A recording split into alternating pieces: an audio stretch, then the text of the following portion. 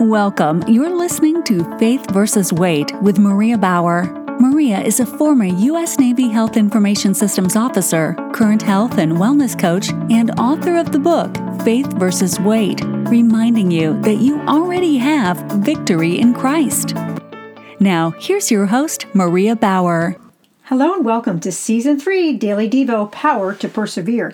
Thank you for joining me here today. Make sure you subscribe on Apple Podcasts, Spotify, or your favorite way to listen so that you don't miss a single episode as you are biblically inspired to boldly go the distance on your health and wellness journey. Today is week 6, day 3, inspired by Exodus 22 through 24, Psalm 109, and Ephesians 6, with our opening Bible verse coming from Exodus 23:30.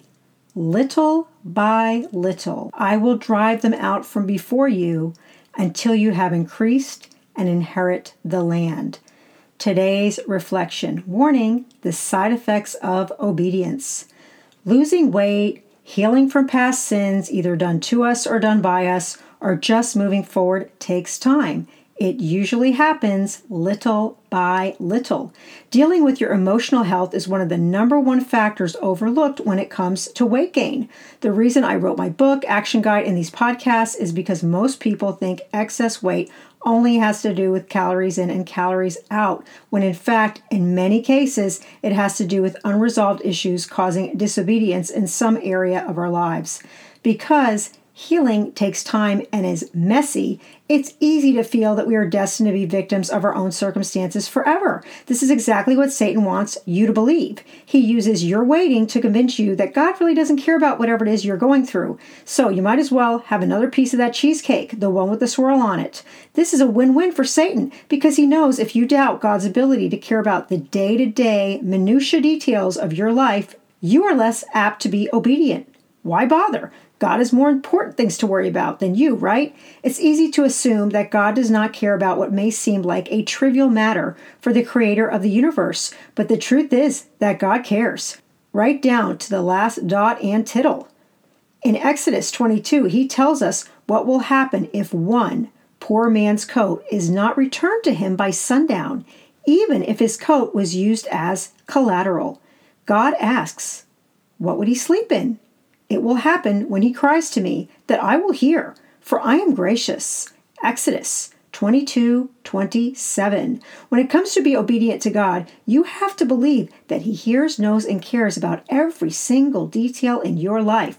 Whatever it is that you are going through, obedience is first a decision to surrender. So you have to first trust to whom you are surrendering to in the first place. Once you have surrendered, then there is usually an action to take, and finally a period of waiting. It's not an instant process, and it doesn't even guarantee an outcome. Still, we are called to be obedient. Unfortunately, we are not very good at waiting even when we practically have a guaranteed outcome. On top of that, many people confuse waiting with weakness, either on their part or on God's ability to deliver them. Yet, the appearance of the glory of the Lord was like devouring fire on the top of the mountain in the eyes of the children of Israel. Exodus 24:17. There is no weakness in God, only in us. And the only way to deal with our weakness is to surrender to his glory in obedience in all areas, including decisions that affect your emotional health. Behold, I send an angel before you to keep you by the way and to bring you into the place which I have prepared. Pay attention to him and listen to his voice. Do not provoke him, for he will not pardon your disobedience. For my name is in him. Exodus 23:20-21. We are even called to be obedient when it has to do with someone who may or may not be easy to love. Have you ever felt like this? In return for my love, they are my adversaries, but I am in prayer. They have rewarded me evil for good and hatred for my love. Psalm 109:4-5. For many years, I personally struggled with obedience. I struggled in several areas of my life when I was younger that I eventually surrendered, but there was one area where I held out. It was my obedience in honoring my father and mother. Having grown up in an abusive home, I felt at times that there was more evil than good. Even though my mother was the recipient of this evil, I felt abandoned by her by age 13 when I went to live with my father, who was the abuser. Being older now, I realized my mother could no longer raise me, because at that point, I had basically gone off the rails. When I was 13, my parents went through a nasty divorce. Then my best friend, because of a tragedy in her own life, wound up turning against me in the typical middle school mean girl fashion, but it hurt more than I admitted. On the heels of that, I narrowly escaped an attempted rape. At that point, I just gave up. I started failing out of school and was arrested for shoplifting with my so-called friends while we were under the influence. I was on drugs and had lost all hope. If I had the means, I would have ended it all right then. Although years later, my life looked perfect on the outside, I was still struggling on the inside, especially with that one commandment, honor your father and mother, which is the first commandment with a promise, that it may be well with you and that you may live long on the earth, Ephesians 6, 2-3. Thankfully, I was given the chance to honor my father before he was killed in a car accident. When my brother and I went to live with him, something happened. My father started going to church. This was the beginning of our healing and restoration. But what to do with my mother? She was also a churchgoer, but there was always a tension between us. Since I hadn't lived with her since I was 13, we did not have the typical mother-daughter bond. My husband's parents were the ones to help with the births of both of our boys. It hurt to realize that I just didn't have that kind of relationship with my mother. Having my own children made me realize the gap. So I decided to honor my mother. At first, I honored her with my actions only, not with my heart. Then, in the process of being born again, I learned a valuable lesson. These issues between my mother and I were not just between my mother and I. Had I not been born again, I would have completely missed this point. For our wrestling is not against flesh and blood, but against the principalities, against the powers, against the world's rulers of this darkness, and against the spiritual forces of wickedness in the heavenly places. Ephesians 6:12. If I was a believer in Christ, it was time to be fully obedient to the Lord instead of allowing my mother and I to be used as pawns by Satan. If we could be angry at each other or not talk to each other, as she was angry with me for being born again, since she belonged to a different denomination, then Satan would win. It was easy to allow Satan to point out all of the reasons why I could justify not being obedient and honoring my mother.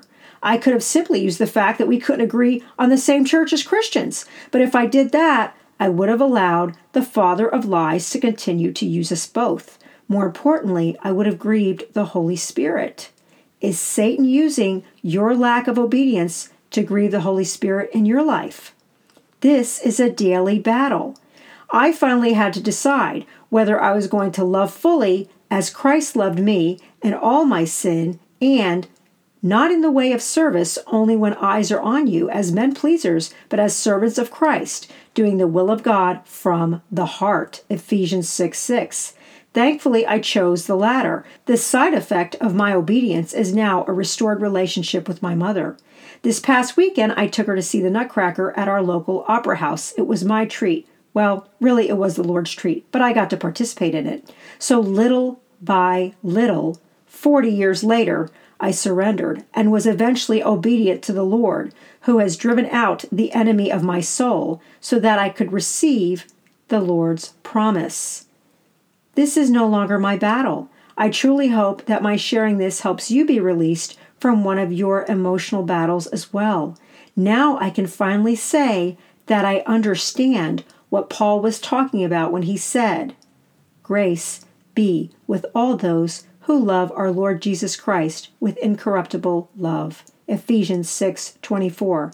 I have learned that the side effect of obedience to Christ is in fact love. Today's reflection, warning, the side effects of obedience. Today's action, number 1, pray that they may know that this is in your hand, that you, Lord, have done it. Psalm 109:27. There is no way that this relationship could have been restored without the Lord. Number 2, move little by little. Moses was on the mountain 40 days and 40 nights, Exodus 24:18. It took me 40 years to restore this relationship. First, I moved her closer. In the beginning, the relationship felt like it was more work than it was worth, but we have finally allowed the Lord to restore it. It's never too late. Number 3, act. You may need ammo. And take the helmet of salvation and the sword of the Spirit, which is the spoken word of God. Ephesians 6:17. Many times I had to read the Bible in the parking lot before I could visit with my mother in order for the word to manifest in my actions and my heart. Today's Daily Devo, Power to Persevere, was inspired by Exodus 22 through 24, Psalm 109, and Ephesians 6. For your Christian-based daily dose of health and wellness encouragement, please subscribe to this show on Apple Podcasts, Spotify, or wherever you like to listen. Are you searching for a Christian-based weight management program that actually works? Check out Season 1, Episodes 1 through 10, and Season 2, Episodes 13 through 63 of this podcast. For the print and Kindle versions, check out the book Faith vs. Weight, Magnifying the Glory of God, an action guide, Faith vs. Weight, Daily Strength to Shine. You have been listening to Season 3, Daily Devo, Power to Persevere, designed to help you boldly go the distance on your health and wellness journey. Biblical encouragement from today's podcast came from the Dwell Bible audio app, the Bible in 1 Year, 5-day-a-week plan. Thank you for listening to Faith vs. Weight, reminding you that you already have victory in Christ. Consult your physician before starting any weight loss or exercise program.